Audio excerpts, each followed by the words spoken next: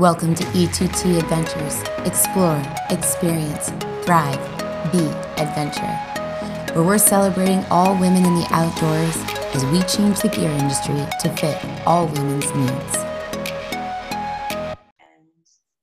Hi, I'm Marcy Nalt, and this is E2T Adventures, where we talk about women going after their dreams, breaking past their fear, living outside the norm, and the gear that we actually need to do all these things, and also the emotional support and just the information that we need to break past our own limitations. And I invited Colleen Minuik. How do you say it? Yep, Minuik. Okay. It's a really cool spelling. I love it. I didn't pick it. I love it. I didn't have any control over it. If I did, I would have dropped the U. It would have made more sense. But, you know, we don't control these things. Exactly. Colleen is a full-time outdoor photographer, writer, publisher, speaker, and instructor. She spends over 100 days a year hiking, camping in her Alaskan camper, and stand-up paddleboarding or rowing down a river, which is a very unexpected course for a woman who spent 40 years checking all the boxes of the American dream and had a fear of swimming in water where she couldn't see her feet. And now you've completed a 51 miles solo stand-up paddleboard experience. Like how, first of all, let's just start with, it's like there's so much I want to talk to you about, but let's just start with, who decides to go out and do 51 miles solo on a stand-up paddleboard? Why did you do that? Well, first, thank you so much for having me on this show. I'm so grateful. The second comment is why not? Why not?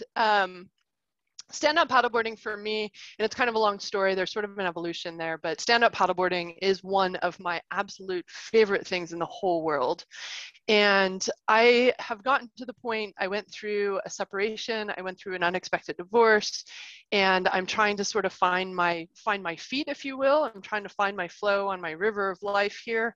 And I've gotten to the point where I just don't want to wait anymore for people. And we were in a COVID situation where going with a group was really not a smart, safe idea. And really, it just came down to why not. I've done a lot of training on stand-up paddleboarding, so it was not like a spur of the moment kind of thing. I've had some background in whitewater, flat water, and so I just felt prepared.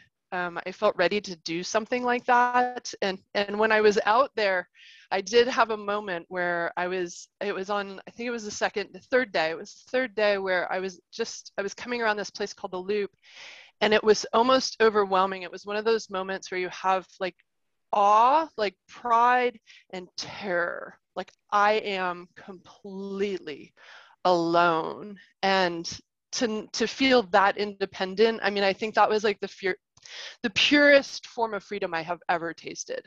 And so anyway, I love that. Why not? Why not? All right, so we're going to go back to so many things that you said, but let's talk about the why not and the fact that you talk about walking out of corporate America on February 28th, 2007, and you consider this your Independence Day and you celebrate it like a birthday. So you just talked about like that life events kind of change where you're at and things that unexpectedly come up that move you forward in life in a different way and trying to find that flow. What brought you to leave corporate America? Yeah, so I mean, growing up, I had no idea what I wanted to be when I grew up, like a lot of people. And when I was in school, I did a lot of athletics. I played volleyball. I was into academics, and so I kind of followed what I thought was the right thing to do, what was socially acceptable, what was expected of me, and what I felt, which was both just my own personality, but also sort of my environment, is I thought perfection was required, and I thought that it would lead to success and it would lead to happiness, like in that order. Like perfection drove success and success drove happiness. And if I didn't do those things in the right order, like I would never find happiness. And so, you know, with volleyball, it was a lot of hours. I just it was work. And I loved it. Like I loved it in a way that I thought it was going to be a means to an end. And so I went to Stanford University for a year on a volleyball scholarship and transferred to the University of Michigan, Ann Arbor, where I was also playing volleyball, but I was also studying business administration, computer information systems, right at the height of the tech boom. And I don't know that I really had any sort of passion to do anything other than to just make a lot of money. Like to make a lot of money, to get married, to have the 2 kids, the white picket fence, the big house, the Mercedes Benz. And so I had all of that except for the 2 kids. I had a cat, which I feel like counts for a little bit more than that. Absolutely. But very demanding. You know, oh yeah, oh amazing. Okay, so when I left Michigan and graduated with my business degree in computer information systems, like that for me was like, I'm here. Like I got my Mercedes, I got my 3-car garage house, and I got the good job. And it just every year it was just like, where's the happiness part of this? Like, so I did the perfection, I got that down, yay. And then like I'm by any definition successful. Like this is what success looks like. And I'm here and I'm miserable. I was having health problems with my back. I was having unexplainable health problems with my back for 10 years. And I had doctor after doctor after doctor be like, I'm sorry, we don't actually know what's wrong with you. Like what physically is going on is not matching what you're feeling and what you're describing. And it was like, no, I'm dying here. Like I can't stand up. And then I ended up with a hiatal hernia and all of this, it was just all so stressful. So in 2001, my mom handed me a brochure to the Chandler Gilbert Community College. It was for an intro to photography class. And she said, Colleen, you need to get a life. And so I was like, Mom, be careful what you asked for. Like, now this all happened. So like, worry about you doing stand-up paddling. Yeah, so I didn't know anything about photography, so I just took this class like on a whim, and I knew like on the first day it was going to be so profound in my life. Like it was such a major deal that I actually have the outfit I wore to that first class still in my closet. Like that's how meaningful it was to me. And then it just became one of these things where one thing leads to another. You know, I got my first publication in 2003 or 2006. I was selling my work in 2003 at art shows. I was doing really well. And then by 2006, right around 2005, 2006, my husband and I were like, I've got 2 full-time jobs. I love the photography. I can make this work. We can make this work. And so it took 2 years for me to build up the confidence, the financial stability, like making sure that I had all of my ducks in a row. And I have never been happier to walk out of something in my whole life. Like I just have like, it was everything that you can imagine. Like when the door opens, like the sun is shining, like the bunnies are hopping, everybody's skipping. Like it was like literally going from my own personal like death to like life. It was that big of a deal. So yeah, Independence Day, I just celebrated my 14th, if I do my math right, 14th Independence Day, and it's a big deal. Yeah, I know that there's so many women that are going to listen to this that are going to be like, how do I leave the security? How do I leave for something, and I remember 12 years old and I was in an advanced placement program and in school. And I remember the teacher telling me what my life plan was. And I remember thinking, well, do I have a choice in this? And everybody had a life plan for me. And I blew it up. Like I've just never lived by anyone's norms. But at the same time, there's always this feeling of, I say that I jump off cliffs with 2 sticks and try to make the wings on the way down. And I think most of the time I could figure it out, and it's just been like a wing and a prayer. And since I've taken up whitewater kayaking, there's this joke that, someone will say they're going to lead me down this like nice, do you want to do the easy line? It's like, yes. And then I'm like following them. I'm like, ooh, there's some junk. And I go flying over to it. Now I might not have skill, but like, then they go fly and do the junk. And it's gotten me in some predicaments. And so I've been trying to be like, okay, I'm this outdoor adventurous. I travel solo all over the world. I've like done all these things, you know, and starting a company, and we were talking, I'm like, I think I know what women need, so I'm willing to do this, but do I know what I'm doing? Oh, 2 sticks, cliff, jump, wave the wings, you know.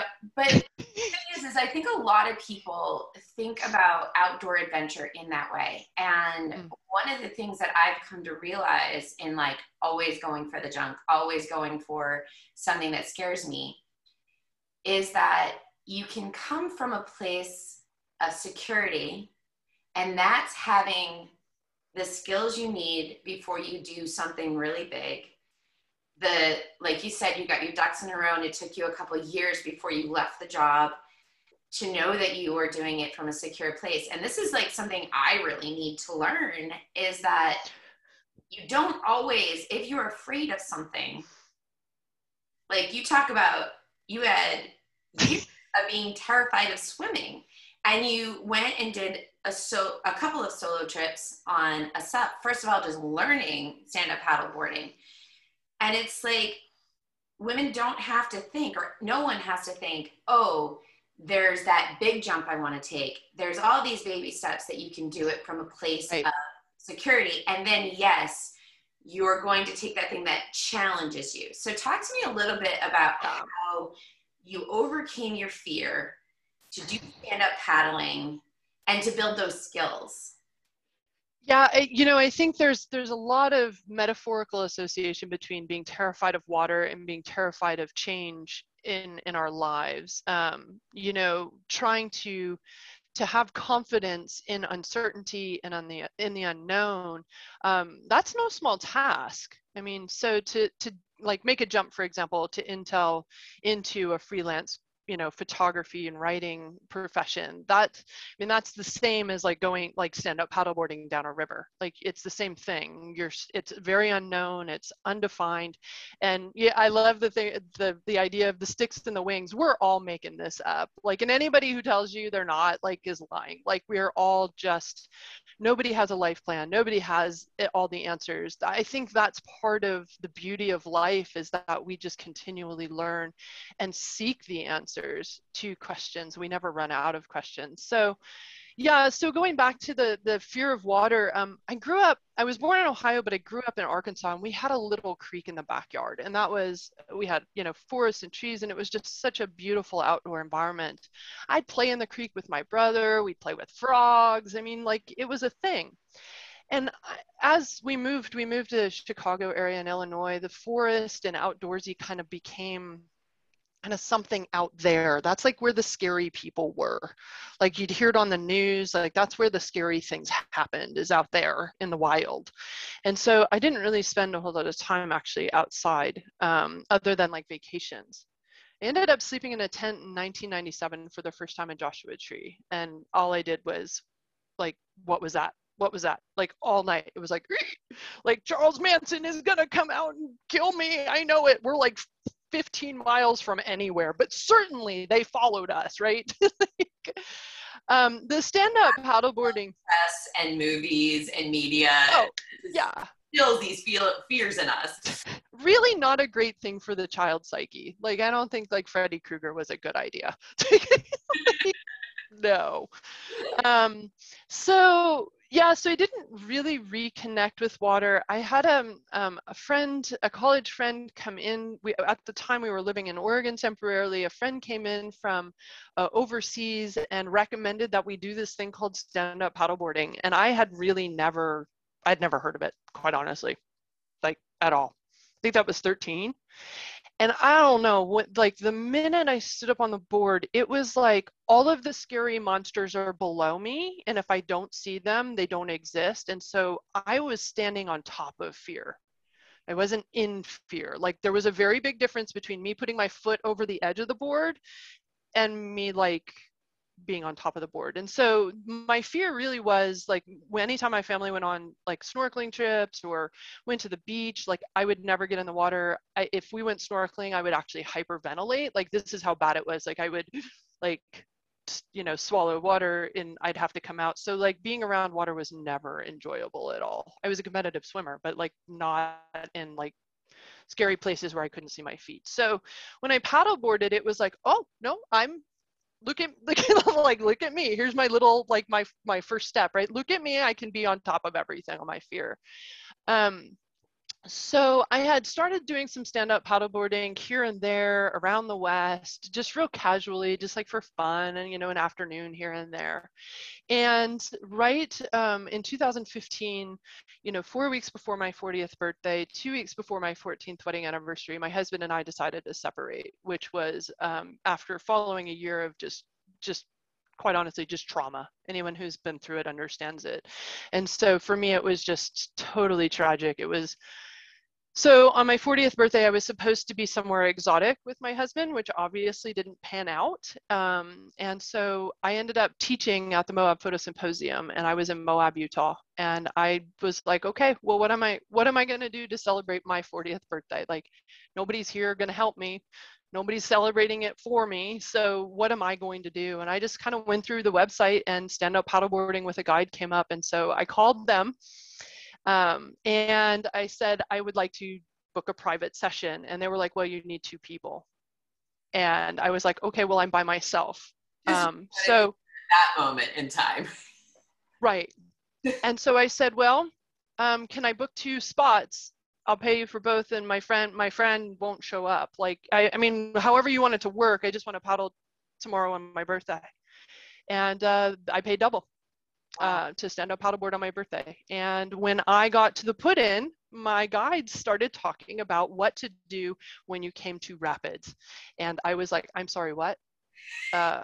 You can stand up paddleboard through rapids? Like, that's a thing? I didn't know that was a thing. I didn't see any rapids on the way in. Like, I don't know, like, no. And it was like, well, I've paid double. The guy just left. I'm alone on the river, Colorado River. And she taught me, like, it was like following Mama Duck. Like, I just kind of followed her through the rapids and the class 1s. We got to class 2 and she goes, you lead. And I was like, I don't know, that's a good idea. And so she goes, no, you can do it. Like, what's the worst thing you could happen? And I was like, well, the worst thing that could happen is I could fall in, monsters eat me, and die on my 40th birthday. Like, this is the worst thing ever. And so I did. I went first and I fell in. And for the first time, I just coached myself through it, because I was essentially alone. And it was like, nobody's coming to help you. And so I didn't hyperventilate for the first time in my life. And it was one of the most profound moments. And like, on my 40th birthday, and that's when I decided that I was going to try to stand up paddleboard across Lake Powell, and put me on a very, very different path in life.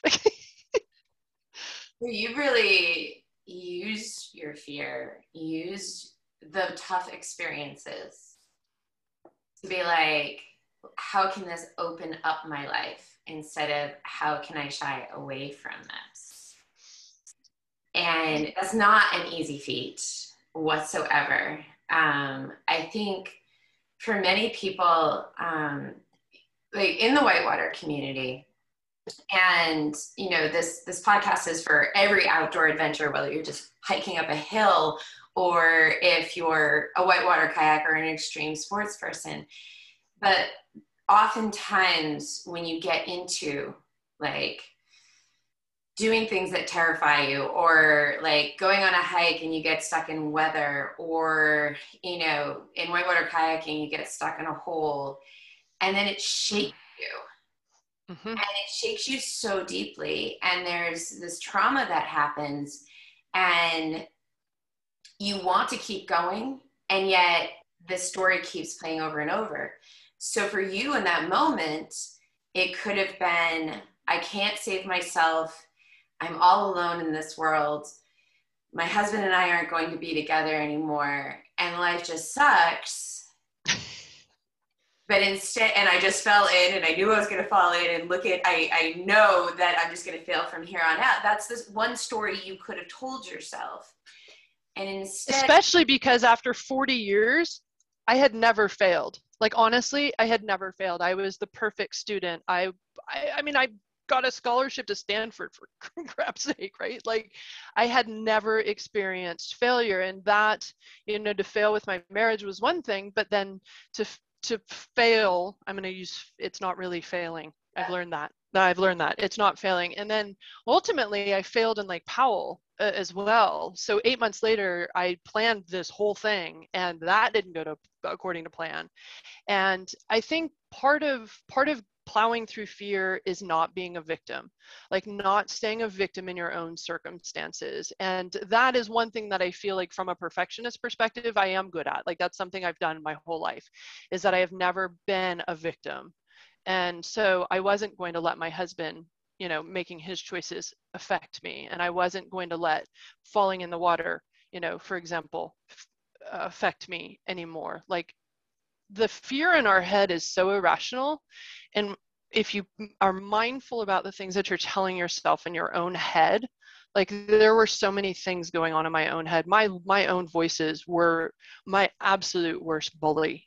And so instead of, in that moment when I fell out or fell off the paddleboard, I wasn't a bully, I was a coach. And that is much more in line with who I am as an individual, as a human being. I'm not the person in my head. I'm not that. And so recognizing that, just simply being mindful of it, I think is really an important part of getting past that fear. And recently I've been studying this quite a bit, and I was talking to someone about cognitive behavior therapy and PTSD. And it was like, because I've been going through PTSD from an occurrence on the river. And when you have trauma, a divorce, loss of a job, something, you get thrashed, a car accident, any major life change, anything that, yeah. And we're all suffering. We all are. We all have it. It's all happening. Your brain actually like changes and creates a different neural pathway that you start believing a different core belief. Yep. And so with cognitive behavior therapy, instead of listening to that story up here, you recognize the story and then say, give 3 things of proof that the story is not real. And you're like, whoa, hold it.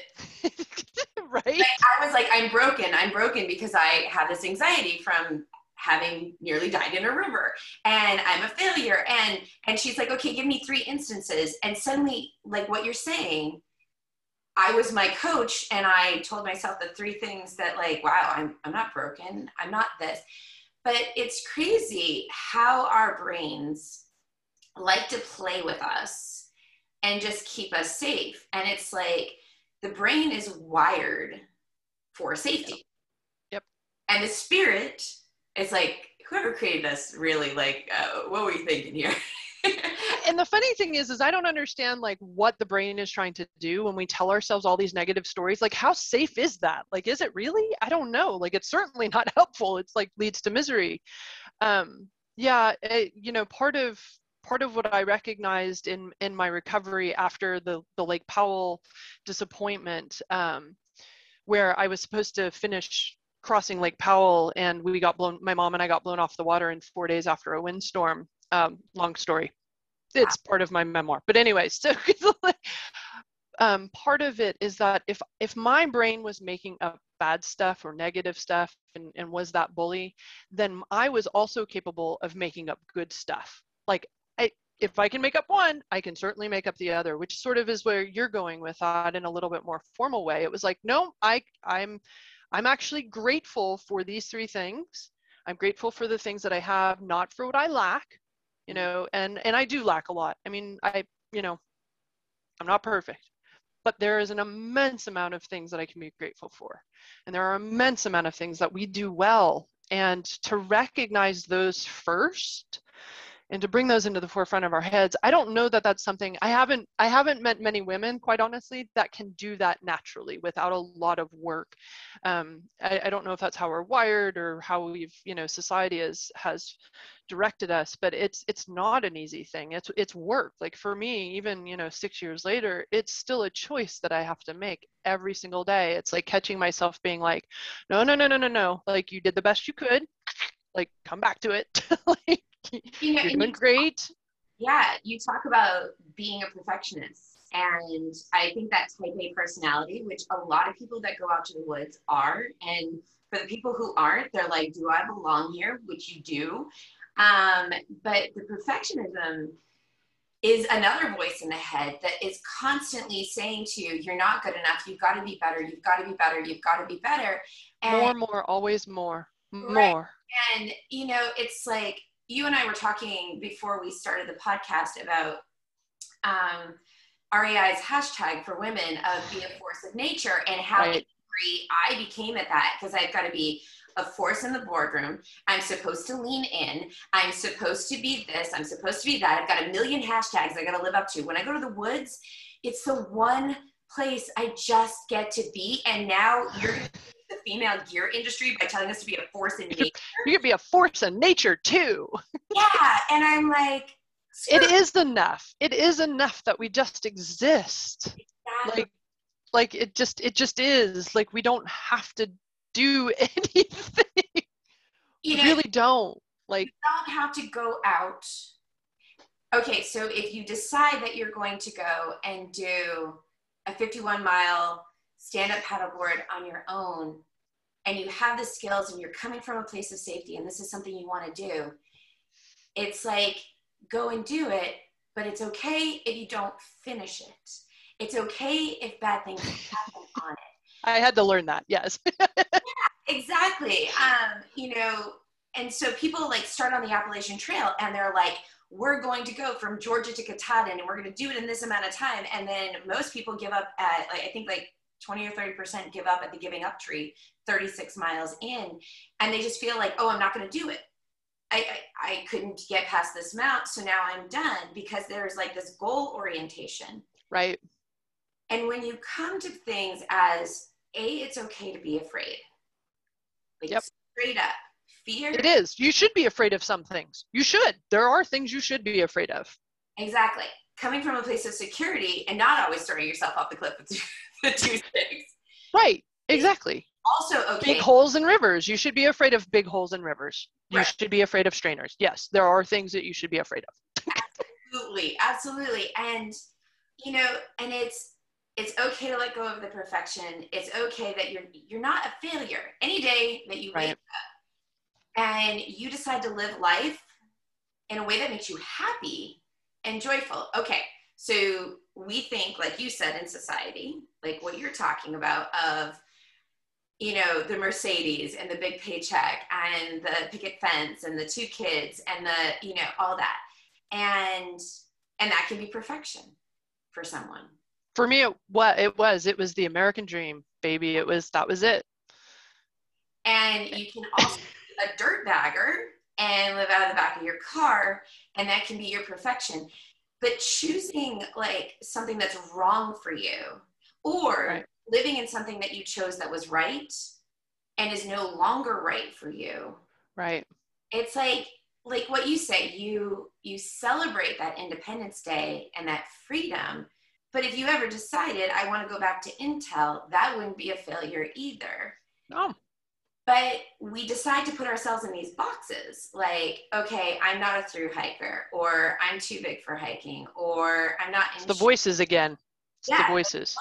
Exactly. And it's like, so whether you're dealing with like you said, a trauma, or just the trauma from your own head, like, how do we overcome that trauma in your own head? And I love that you were like, you become the coach.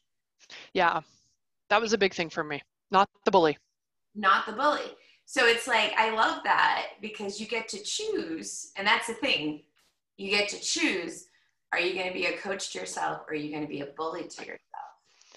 And coaches don't let you off the hook, right? I mean, coaches, I've had amazing coaches. My coaches have pushed me. They have believed in my abilities more than I believed in myself. Like, there's the coaches aren't going to let you off the hook easy. It's not like you're going to, like, all of a sudden, because you're nice to yourself, you're going to, like, end up being a bum, drinking on a beach for the rest of your life. Although if that's meaningful to you and you can pull it off, good for you. But like, trying to figure out what is meaningful to you. And I use the word meaningful as opposed to like happy. Like happy, I feel like is this like elusive thing that we're all like supposed to go pursue. It's more about what's meaningful to you, what gives you purpose, what gets you out of bed in the morning. And yeah, I guess that is happiness and joy, but for me, it's also meaning. You know, life isn't going to be happy every single day. Like, and to think that you're going to be a Pollyanna every single day of every, you know, every hour and every second, like it's not. You're going to fight. You're going to have hardship. You're going to face challenges. And if you're not facing challenges, you're probably not pushing yourself hard enough. And that has an element of fear in it. But if you can coach yourself through it, if you can train yourself, if you can say, okay, you know, this is my fear, and these are the 3 things that I need to get over that. Like it is a fear, I see it. And that's one thing, is just recognizing that you have fear. Is I see you, I see it, you exist, and recognize and appreciate it, respect it, like there's a reason why you fear it. And then just be like, okay, if I did, you know, if I took a training class in swift water, like would that make me feel better in water? Yes, it does. Getting in a dry suit and putting myself in a river and trying to swim a rapid absolutely makes me feel more comfortable with water. Step 1, right? Step 2, okay, like, you know, like, so it's just being really, for me, it's being analytical about it, which uses sort of my over analytical tendencies anyway. But being analytical about it, being mindful of it, just recognizing it can open the door, I think, to a lot more opportunity. At least if you see it, you know it, you can plow through it. So I love that. I love seeing the 3 things that you need. Like, you know, people are afraid to go and do something for the first time. And it's like, okay, you find the knowledge, and what are the 3 things that you need? So then it's not super overwhelming. And, right. you know, everybody looks at YouTube these days, and they look at Instagram, and there's this filter on life. And I remember, like, I wanted to learn how to figure skate as an adult, and all I could see was what was on the Olympics, right? So they're doing triples and quads, and I'm like, how do you ever get there? And then you go for the first time, you put your skates on, you hug the boards, and they tell you to fall for the first time. So you start with falling, you know, and then the first jump you do is this little hop, hop. It's so exciting. Yay. Yeah, and there's singles. There are singles. Right. So whitewater kayaking, like you said, like stand-up paddleboarding, you start slow. And so, but people see the big and they're like, oh, that's the goal. And like, it's not. It's the moment that you first get on a board and you realize you're above the monsters. Right. And it's the first time you go through a rapid and, oh, you swim and you coach yourself. You know? And you live. Exactly, and you live. And we were taught, you said something earlier about why do women's voices do this to them so much more. And for a lot of women, they get into sports, outdoor adventures through men. It's quite often what happens. I think more and more women are doing it together, and there's a bigger community of women as we go about changing the gear industry, and we go about changing the idea of what women are in the outdoors that we need to get rid of forever. But it's hard when you're around men all the time, and because their brains are wired differently than ours. And this is just scientific fact. And some women are more wired like men, and some men are more wired like women. But like, I was learning from a dementia specialist, and she was saying that the frontal lobe in a woman, the thinking part, the protective part, the part that filters everything, in a woman develops between the ages of 16 and 22. So we actually have more reasoning. And for men, it's between the ages of 26 and 32, if it ever fully develops. Oh, interesting. Very interesting. I'm not putting men down here. So think about this from woolly mammoth times, okay? Like the lizard brain time, yeah.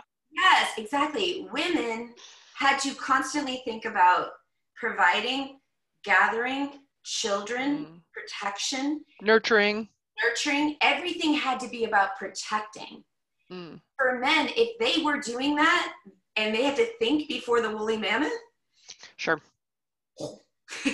Yeah, survival. It's survival. And so they don't think, they react, they get more oomph off of that beating of the chest, where we get more oomph from collective, I'm here with you. Yeah. And so when we get mad at ourselves for beating ourselves up, like what you brought up, realize, okay, so this is maybe my lizard brain. Yeah. Yep. And it's helpful and it's okay. Like, Yeah. so like what you're saying, like you can be the coach where you can live in the fear and like, you know, like the nagging yuckiness and be like, oh, hold it. I might be trained to think that way. Right. And now I can switch it. It's not my reality. Yep. And it sounds like that's how you took almost your entire life and kind of built it into what you wanted. Mm-hmm. So what you had to say to so many women listening that maybe have dealt with fear, maybe have dealt with trauma, maybe you're like, I want to do this. Yeah. There's all, you know, this tightness and I don't feel like, and there's fear. And I'd even add, there's even another category where people know that they're unhappy or know that they like are uncomfortable and don't know what the next step is. They don't want to take action so that they know that they're miserable. But there's a lot of people in corporate space that know they are miserable, but have nothing else to do, or like they don't know where to go. And so my advice for all of those is to just try. Find something that gets you that you're curious about, that maybe is interesting. You want to learn more. I think curiosity is a really good skill to have, a really good approach in life. I love your story about figure skating. I was curious about taking adult ballet classes. I took dance. I was a gymnast growing up, but I never got to dance in point. And like, at 40 years old, it's like, I think I want to take ballet. And you can see those are my first point shoes. But that took 4 years, right? Of just like kind of being like, that's interesting. I wonder, and just like Googling, I wonder, right? I wonder, what if, all curiosity questions. I wonder if adult ballet classes exist. I don't want to be taking ballet next to 12-year-olds doing recitals. I want to learn about ballet. In the same way, you want to learn about figure skating, or maybe you want to learn about kayaking. It's like, okay, well, just be curious and try things. If they're fun, keep doing them. If they're not fun, stop and do something else. And I feel like that's really how I ended up leaving Intel. It was like I knew I was unhappy, but it was like, okay, let me try this. Nope, that's not it. Let me try this. Nope, that's not it. Let me try photography. Oh, this is definitely it. And I've gone through some iterations even in photography with it. I started with landscape photography, and when I got out of Intel, I'd gotten the feedback that I would never make it as a landscape photographer because the opportunities had changed. The industry had changed so much, and second, I was female and would have to travel alone a lot. And I was like, that's kind of a perk. Like that's a positive, not a, okay. Well, anyway, so I focused on everything but landscape photography. I did everything else, and every time I did it, it was like, don't like to photograph jewelry. Nope, don't like to photograph soccer either. Don't really love architecture. Don't really love senior portraits. Definitely not doing weddings ever again. Like so it just became one of these where it was like, it's like having this big experiment in your life, like using your life as this experiment of like just tasting, like, do you like this or do you not? And as soon as you don't like it, just stop and go find, there's a million other things you can do. Like, and so I feel like that's what's happening with stand-up paddleboarding. It was like, well, I love water so much, like I want to see what it's like to row an oar boat. Like, what is that? Like, what does that entail? And oh boy, it's different than a stand-up paddleboard. It's like driving a bus. But so I don't have any, and this is funny coming from an overachiever, a 40-year overachiever, like perfectionist, like I now don't have any delusions of grandeur or any interest really of achieving like anything. Like I'm not going to be a prima ballerina. Like I'm not going to be the best rower in the whole world. Do I love it? Yes. It is so much fun. It fulfills me. It gives my life meaning. It gives me purpose. I get to help people with the things that I do. That's what I want to do with my life. I don't want another trophy. I've got plenty of those in my garage. I don't need another attaboy. I don't need the recognition. I don't need to be famous. I don't need the money. I need to survive. I need enough money to survive. But other than that, like I just want my life to matter. I just want it to matter to me and the people that I love. And so how we do that, I mean, that's very grand, right? Like that's like, especially if you're sitting in a cube going, I hate my life and I don't know what to do with it. Like, just pick one thing that you're curious about. And then if it's fun, keep doing it. And if it's not, find something else you're curious about. Just keep learning. Everyone keeps asking. I love this so much because everyone's like, what does E2T mean? And I was like, it means explore, experience, thrive. Because I love it. I think this world is about, it's not about your accomplishments. It's not about, because accomplishments come and go, you know, it's like, you know, yes, I checked that off the box and I did this and I did this. And then but you know, with figure skating, I always say, I'm so grateful I didn't start as a kid. I have a lot of talent in it. I have a lot of athletic ability. I definitely would not have had the body type that they would have wanted or allowed, you know. And yet, you know, I was skating with Nancy Kerrigan because she comes to my rink all the time. Nice. Yeah, she's such a sweetheart. And she's like, I have to remember that this is fun. And she's so talented, but she grew up under that all the pressure and pressure, and she's such a beautiful skater, and when she lets loose, and then I'll see other people that didn't make it as far as her, and they come back and they beat on themselves because they can't do what they once did. And for me, I'm like, hey, anything I can do, I'm pretty interested. Like, yay. I did my little jump. Yeah, like, it's good. So I've fallen 1,000 times, still haven't landed it. Oh well, I'm still trying it, you know. And so trying, it's the key word is trying there. That's, you're trying it, exploring it, having that experience, and that's what makes me thrive. And as soon as I put all this pressure, and I work towards competitions. So you can be a coach, you can be that person that wants to achieve more, but you have to come back to the moments of loving it. And one of the things I really want to touch on too that you brought up is being 40 and being like, oh, do people do ballet? For anyone listening that has ever said, I'm too old for this. Well, first of all, one of the biggest beliefs is you need to break up with age. Like, it's stupid. Someone made up a calendar. Like, let's just throw it out the window. And yes, there are 40-year-olds, 50-year-olds, 60-year-olds, 70-year-olds that take adult ballet classes, maybe even 90-year-olds. I applied to be a river guide. I'm going to be 46 in April. I applied to be a river guide this summer because it just sounds like fun. Like, because I've done 5 river trips through the Grand Canyon and I love it. It's my favorite thing in the whole world to do, and other than stand-up paddleboarding, and I want to try it. I don't know if I'm going to last a season. I don't know, but I'm going to do it. And for those of you who want even more encouragement, my parents, right at this exact moment, they're in their 70s. My mom, after the Lake Powell adventure, we'll call it, after the Lake Powell thing in 2015, my mom decided that she wanted to hike the Pacific Crest Trail, and not all at once, but in segments. And they've done over like 1,500, 1,800 miles. They're out there right now hiking, just doing it. And, you know, because they love it, because they want to do it. So at 70, and they invited one of their hiking buddies. I don't know who they're hiking, but they hike every day, and they go out to one of the local parks here. They invited one of their 83-year-old friends to go hiking. And so the 83-year-old man is hiking the Pacific Crest Trail right now. Like, so if you're alive and you're breathing, I don't care what age you are, you have the opportunity to get up and learn something new, to try something new. That's, for me, that's the meaning of life. It is trying new things and doing things throughout your entire life. Like, it's like you'd be running and like you'd stop, 15 yards short of the finish line, like by giving up, right? Like, I don't care how old you are, you just do it. Like, yeah. And you're not alone in it, like you just described. And so I think a lot of people feel alone in it. And the great thing about the internet is that, and the great thing about getting into communities, you're going to end up finding your tribe. And, right.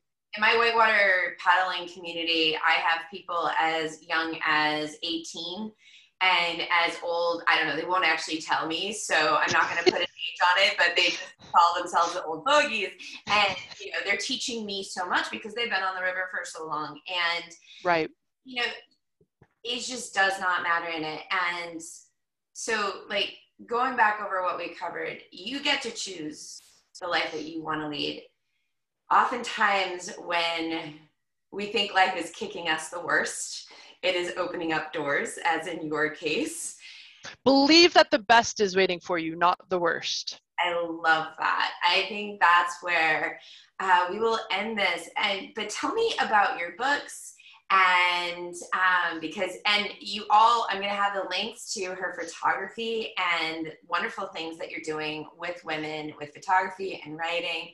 And you're just like a powerhouse in getting these women to like go for it in life. I love it. Yeah, so I lead photography workshops, both co-ed and all women's, and my all women's groups, it's called Sheography. And so it's about bringing women into the outdoors through photography, for the love of photography, but just pretty much trying to get women comfortable in the outdoors, staying safe if they decide to travel on their own, but also building a community for women who don't want to travel alone or don't feel like they're confident enough in that yet, that they find other like-minded women who want to travel and who want to experience the outdoors. So that's at sheography.com. Everything that I do is to help people get outside. So whether it's workshops or books, I have a couple of guidebooks that you can look up on analemmapress.com, which is my publishing company. I got bored one April and started a publishing company because why not, right? It just sounded like a fun thing to do, and it is tremendously fun. So, but I've written a number of guidebooks: Wild in Arizona, Photographing Arizona Wildflowers, which is very nichey. We bloom here from February to September, so lots of opportunities in the desert and at high elevations to photograph flowers. I also wrote a guidebook called Photographing Acadia National Park. That first edition has sold out. There might be a couple of books left on Amazon, but I'm right smack in the middle of trying to get my second edition out. I'm very, very excited about that. I'm working on Going with the Flow memoir, which is about my life left-hand turn and how I overcame perfection and found, overachievement, led to misery, but, two back-to-back failures led to contentment and fulfillment. So that should come out. I got to keep working on that. So. I love it. And so you definitely live life to the max. Why not, right? Why not? Exactly. Thank you so much for being on the show. Thank you, Marcy. You can definitely please, to our listeners and people listening to YouTube, share this, like this. Let's get more women in the outdoors. Let's get more women in the correct gear for the outdoors. And let's just keep sharing that we don't sharing stories. Be this force, be perfection, listen to the voices in our own head and that of society, and we don't have to be stopped by fear, because there's a huge tribe of women that are there, and like you said, why not? This is one life, one body, one place on earth. Go out and have an adventure. You get one chance through this life. Like, you might as well make it count. I love it. Thank you. Thanks, Marcy. Appreciate it. Thank you for joining us on this episode of E2T Adventures. Please go to our website, www.e2tadventures.com, and join the movement to make the outdoors more comfortable, safe, and enjoyable for all who identify as female. And remember, you have one life, one body, one playground Earth. Go have an adventure.